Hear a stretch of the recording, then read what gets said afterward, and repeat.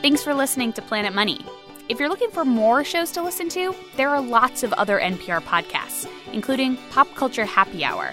On Pop Culture Happy Hour, you can hear lively conversations about movies, books, and television. You can find it on iTunes under podcasts. I must admit, I did not fully appreciate how strange. No, it's more like complicated, unusual, weird. I'd go with weird. All right, weird. I did not appreciate how weird our immigration policy is. Take, for instance, this fact. We have a cap on the number of people who can get a green card from each country. It is the same number for every country. The number does not depend on the country's size, which means if you live in a tiny country, Luxembourg or Iceland, there are plenty of open spots for you. But if you live in someplace bigger like India or even Mexico, be prepared to wait, just because your country happens to have a lot of people in it. If you are a lower skilled Mexican with a high school degree and you have no family in the United States right now, so you want to come in and work, there's virtually no way for you to do so. This is economist Alex Narasta. If you are the lower skilled Mexican, you want to wait in line for that green card, it takes about 130 years to do so. So the notion that anybody can come here and work is false. Nobody can wait in line for 130 years, obviously. In fact, Mexico should just split into 10 smaller countries. Then it would get 10 times as many slots. If you don't feel like waiting or splitting your country up, there are other routes to the United States that are also kind of weird, like the one Anthony Corda took when he fell in love with the United States, or more specifically, with Florida. I was a barrister in the United Kingdom, actually, I should say England and Wales. We had a vacation home here in Florida, and my wife and I and my two children, we came here frequently, and each time we left the nice weather of Florida, we were more and more depressed about having to leave. Because he'd get back to London, and there'd be all this rain and fog. He hated it. And so Corda found a quick way to become a U.S. citizen. He found this obscure program that basically lets you buy your way into the United States. You just have to invest $500,000 in an American business that is predicted to create 10 jobs, just 10 jobs. Truthfully, it looked too good to be true. It sounded to me at that time to be fanciful. So I did more research and realized that it actually was a genuine program. Corda cashed out most of his savings. He invested in a Vermont ski resort, and he got his visa. Now he's on his way to citizenship. So there are exceptions for the rich. And it's not just the rich. There are plenty of exceptions, but oddly, they depend on what your job is. Here's economist Giovanni Perry. There are currently maybe more than 30 different categories of temporary visas with an incredible detail of who can come in on each. There is one specific for models. I'm sorry, fashion models? Fashion models, yes, one specifically for fashion models. Did you come to the U.S. on a fashion model visa? I tried, but then I failed miserably. Hello and welcome to Planet Money. I'm David Kestenbaum. And I am Robert Smith. There is, for the first time in a while, momentum building to try to change our immigration system. So today we ask, what would be the perfect system? If we could scrap the mess that we have right now, what would be best for our economy? We asked 3 people who have thought a lot about this, and we got 3 answers for what their dreams were. 3 big ideas that could fix the system. I just wanna live a good life, so I'm coming to America. I hope we're gonna have a good time. Okay, our first idea to reform immigration. I'm going to give each one a title, David. Okay. This one is The Best and the Brightest. That's not bad. This idea comes from Dean Baker. He is co-director of the Center for Economic and Policy Research. He identifies himself as being left of center. Baker's dream system would be a lot simpler than the one we laid out at the beginning of the program. You'd start by picking the number of people you were going to let into the country, the total number. So say 1.5 million or 2 million a year. Certainly more than we let in now. Then you just got to decide who gets to come. Baker says, of course, he would like people to be able to reunite with their families, bring their relatives over. But after that, he wants to give out visas preferentially to the people who would benefit the economy the most. Scientists, engineers, lawyers, computer programmers, doctors. I would like to make sure that you had a lot of immigrants at the high end. Feels a little unfair. It's basically saying, you can only come in or you have a much better chance of coming in if you have a graduate degree. If you're someone who arguably really needs the money more, there's less chance you'll get in. Well, you might say that, but in terms of, sort of world justice, realistically, we're going to let a tiny, tiny number of people from the rest of the world into the United States. So I don't have much qualms about saying, okay, who are those going to be? Those are going to be workers with high education, high qualifications, and then I'd like to repatriate a portion of their earnings so that it will benefit their home countries as well. So if we get a doctor from India, take 10% of their earnings when they're here for their first 10 or 15 years, use that to train 2 or 3 more doctors in India. So India actually ends up with better health care as a result of doctors emigrating to the United States. Sorry, we would require that? That's you gave me the choice to design my dream system. Yes, I'd like to ensure that India benefits from that story as well. So you would say, this doctor, you came here, we're going to tax you 10% of your earnings? They don't have to come if they don't want. The reality is, again, the differences in wages are so large that if you have a doctor come to the United States and 10% of their income off the top is taxed away and then sent back to India to educate more doctors, they'd still end up way ahead. And again, if they're not happy about it, they don't have to come here. What about farm workers? I'm less concerned about farm workers. I mean, I know there's a lot of farmers who say that, they couldn't operate their farms without low-cost labor. And, I'd say that a lot of those farms perhaps shouldn't be operating. I'm not really troubled by the idea that farmers should have to pay the same sort of wages to attract people as retail stores or anyone else. I don't really see a problem with that. I don't think we need a special underclass of people to work at real low wages in the farms. I don't think that makes a lot of sense. Can you, so let's say we put in the system you just described, paint a picture of how life in the United States is different. All I know is there are doctors on every corner. They're everywhere. We're going to be surrounded by doctors. Come on. They're going to be setting up a shop in every corner, undercutting each other in prices. I think we would see lower cost health care, and that's obviously something that I think everyone has to be concerned about because, we know in terms of health care, insurance, whether we're paying it out of pocket, and certainly as a government category of government spending, it's the most rapidly rising category of government spending. So I think it'd have a very positive impact in terms of lowering health care cost. On the other hand, a lot of the types of labor that, we currently get very cheap would cost more. People working in hotels as housekeepers, presumably they would be getting higher wages. Restaurant workers, certainly the people working in the kitchens, custodians in office buildings, all these people would be getting more money, which would mean higher costs. So we'd probably see fewer restaurants. When we go to a restaurant, it might cost us, 20, 30% more for a meal, which means most of us would go out somewhat less. So what we'd see is that a lot of the goods that are relatively cheap today would be somewhat more expensive, whereas at least some of the things, most importantly healthcare, which is of course very expensive, would cost us less. So there you have it, idea number 1. We should point out that Dean Baker is far from alone in wanting to let in more high-skilled workers. The Chicago Booth School of Business does these surveys using a panel of expert economists of all stripes. And one of the survey questions was, would average U.S. citizens be better off if we let more highly educated workers immigrate? They asked 38 economists. 1 did not respond. 1 said he was uncertain. All the others agreed. Let more professionals in.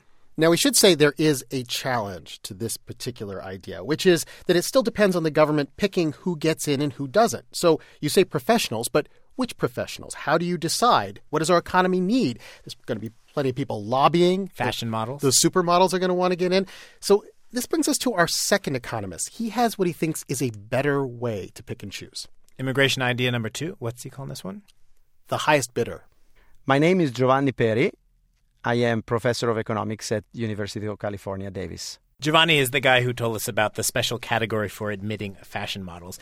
He says the best way to figure out who to let in is that you auction your visas off to the highest bidder. Whoever employer is willing to pay more is going to get the permit to hire the worker. So if it turns out we do need more fashion models or more doctors, presumably those employers would be willing to pay more and they would get those visas.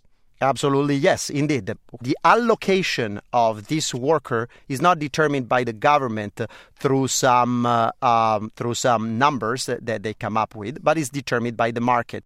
You can imagine that under the system, there would not be a whole lot of people coming in to work on farms or work on construction sites. It's hard to imagine some tomato farmer who's trying to hire that worker outbidding Microsoft in some visa auction. Yeah, and unlike with Dean Baker, Giovanni is worried about the situation. So his idea is that you have 2 categories of visas.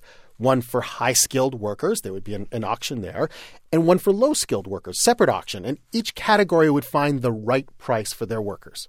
So this, I think, is another very important point of this. And I don't know if I want to give some numbers. Go ahead, give some numbers.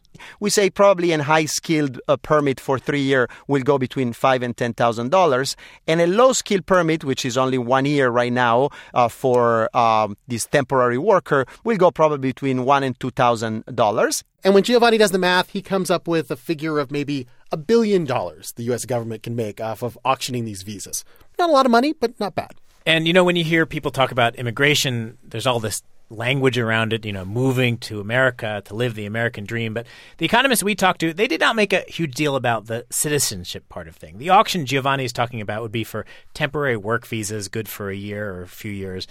He says if things work out on the job and they're still here when time is up, we should let them stay, become citizens if they want. So there, we got two options so far. One, allocate visas preferentially to high-skilled workers. Or two, auction them off. Let businesses decide who they need and what they're willing to pay for the visas. Or you could go with dream proposal number 3. Robert, what are we calling this one? The free-for-all. This one comes from Alex Narasta, a self-described libertarian at the Cato Institute. Here's his proposal. Let them in. All of them? Almost. My dream setup would be a system whereby only criminals, suspected terrorists, and those with serious communicable diseases like, drug-resistant tuberculosis are barred from coming to the United States to live and work. It's pretty simple. Everyone who wants to come to America, just show up at the border, fill out some forms, maybe a background check, and boom, you're in. It's not as crazy as it sounds. The United States had a system like that from roughly 1790 to about 1882. Did you catch that? He is saying that this crazy system of open borders, that was the law of the land for almost 100 years of American history. To him, the crazy system is the system that we have now with all these restrictions. That's crazy. And it wasn't put in place because of logic or fairness. It was put in place because, he says, of racism. In particular, fear of people from China who are coming in and providing cheap labor, working the gold rush, building railroads. And the Chinese were a convenient scapegoat. They looked very different from Americans at that time, so it was easy to point to them as being, different and sort of a severe economic threat to the United States. After the Chinese, we started to block European immigration. Changed the law so that immigrants had to come from certain parts of Europe and had to have family here. This dynamic, where we'd exclude groups of people, this continued over the last 100 years. That's why it ended up like this. Certain groups were afraid that other groups would come in and take away their jobs. Eventually, you ended up with the messy system we have today. Alex's argument for basically opening the borders is pretty simple. The more people, he says, the better. People who immigrate to the United States, they tend to work really hard. They're more likely to start up businesses. Sergey Brin, the co-founder of Google, he was Russian. And if you Google immigrant entrepreneurs, you find out that Intel, co-founded by a Hungarian, eBay, founded by the French, Yahoo by the Taiwanese, the Huffington Post by a Greek woman. So more immigrants means more entrepreneurs, more doctors, more computer programmers, more teachers, more radio reporters. Alex, you probably can't tell from his accent, but Robert's from Canada. Oh, well, welcome. Your country is strange to me, but I'm getting along well and working hard. Well, you're blending in and assimilating very well, I must say. Robert, all of a sudden, this just got really personal. I mean, if we let in all the brilliant Canadian radio reporters... And there are a lot of them. They could take my job, or, we're coming. I could get a big salary cut. I know competition is good, but it is stressful if I think about it personally. Alex told us, yes, look, in some places, this competition, it could depress wages, but he figures it won't actually be too bad because he says a lot of what happens when you let a bunch of people in is that the economy just expands to accommodate them. And it doesn't just expand a little. Immigration is more than stealing talent from other countries. It's about allowing people to come to a place where they can flourish, where they can, in fact, do more for the world. It's a transfer of somebody who is less productive in their home country to the United States, where they're 3 to 5 to 10 times more productive. So it increases the size of the global pie, the global economic pie, tremendously, as well as the pie in the United States. Which makes sense. I mean, we have electricity here. We have a functioning court system. We have law enforcement. We have financial markets so you can get your business going. We got Silicon Valley. When people come here, he says, It benefits them, but it also helps everybody else. Alex's proposal does have this one very nice feature, which is that, yes, you have to screen out criminals and terrorists at the border, but you don't have all these undocumented immigrants. The danger of them crossing the border in the middle of the night, of living here in fear. You don't need so many immigration police. All of that goes away. We ran Alex's idea of open borders by our two other economists, and both of them had the same worry. Too many people. Too many people would want to come. Here's Dean Baker. Well, it's kind of funny. I was at a conference, I remember, some years back, and there were a few people, they weren't all economists there, but a few people said, well, what would happen if we opened the borders? And all of the people who were there from developing countries just laughed, and they said, why don't you do it for a few years and see? The reality is, obviously, the United States is a much wealthier country than, say, sub-Saharan Africa, Bangladesh. If you had open borders, you just said, look, you want to come here, you could work just like anyone else. My guess is you would see a massive flow. I mean, tens of millions of people. And I don't think a lot of people would really be happy with that outcome. It would be a very different country. And I'm not just talking about complexion. I'm talking about, sheer numbers of people, the strains on infrastructure, the strains on the natural environment. I don't think, we're a country of 320 million people. I don't think people would really be that anxious to see the U.S. as a country of 600 or 700 million people in, say, 10, 15, 20 years. We kept asking Alex about this. If you open the borders, how many people would come here? Alex says there are some polls where they asked people around the world, so you want to move to the United States? There were a lot of yeses. Was about 500 to 700 million. So that would more than double, triple the U.S. population? That would, but, you have to take a big grain of salt with that. Because, it's very easy for people to say they want to move. One of the main features of modern migration around the world is that a lot of people move temporarily for a couple of years and then move back to their home. Alex figures more like 50 to 100 million people would want to move here. And he thinks we can handle that. America is comparatively underpopulated compared to a lot of other countries. I mean, compared to Western European countries and East Asian countries, America has a lot of space, a lot of room to build. What chances do you give this passing in Congress? About zero. The type of thing that I want right now, somewhere near to zero. There you have it. 3 economists, 3 proposals, each one more unlikely than the next. But not impossible. I just wanna live a good life, so I'm coming to America. I hope we're gonna have a good time. As always, we love to hear what you thought of today's show.